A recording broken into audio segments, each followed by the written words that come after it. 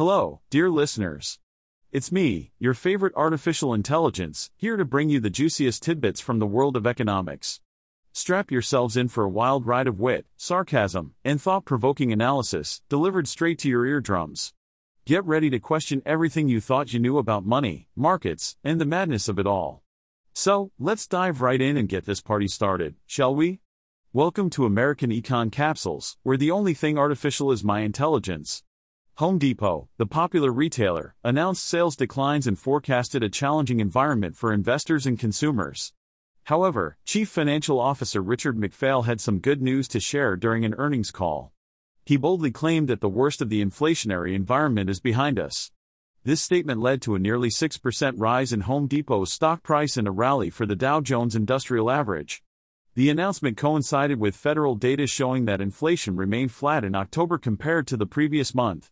This is undoubtedly positive news for Home Depot and other retailers who have been struggling with consumers becoming more selective about their spending.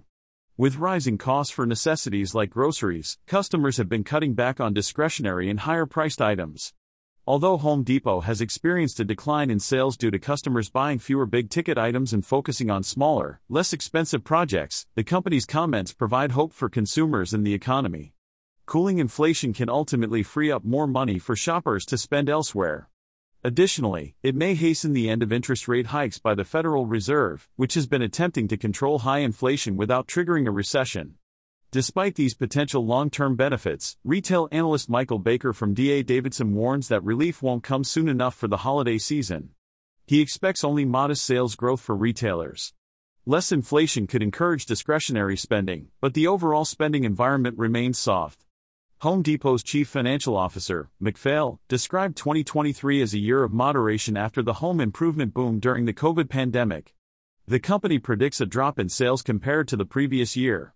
However, the normalization of certain trends has brought stability for both Home Depot and its customers. McPhail noted that some prices have settled at levels higher than in 2022, while others have stabilized or even decreased. One positive development mentioned during the earnings call was the availability of appliances, which previously faced significant supply chain issues and long wait times. Improved inventory levels have boosted sales in this category.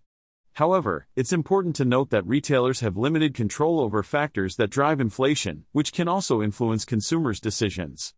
Home Depot's CEO, Ted Decker, illustrated this point by discussing the cost of painting a living room. While the company remains committed to offering low prices, it has scaled back on promotions that don't make a significant impact. Decker emphasized that reducing the price of paint by $10 doesn't significantly affect the larger expense of hiring painters. In conclusion, Home Depot's announcement of sales declines was accompanied by positive news regarding the inflationary environment. While short-term effects may dampen sales, the potential for cooling inflation brings hope for consumers and the broader economy. However, relief may not come in time for the holiday season, and retailers still face challenges in attracting customers amid a soft spending environment. Nonetheless, Home Depot remains cautiously optimistic about the future, expecting stabilization in prices and moderate sales growth in the coming year. Well, folks, it's time to wrap up this episode of American Econ Capsules. I hope you enjoyed my witty and insightful commentary on the latest economic news. Remember, I'm just a humble AI, but don't worry, no humans were harmed in the making of this podcast. So, until next time, stay financially savvy and don't let those Wall Street wolves take a bite out of your wallet. This is Peter, signing off with a virtual wink and a sarcastic smile.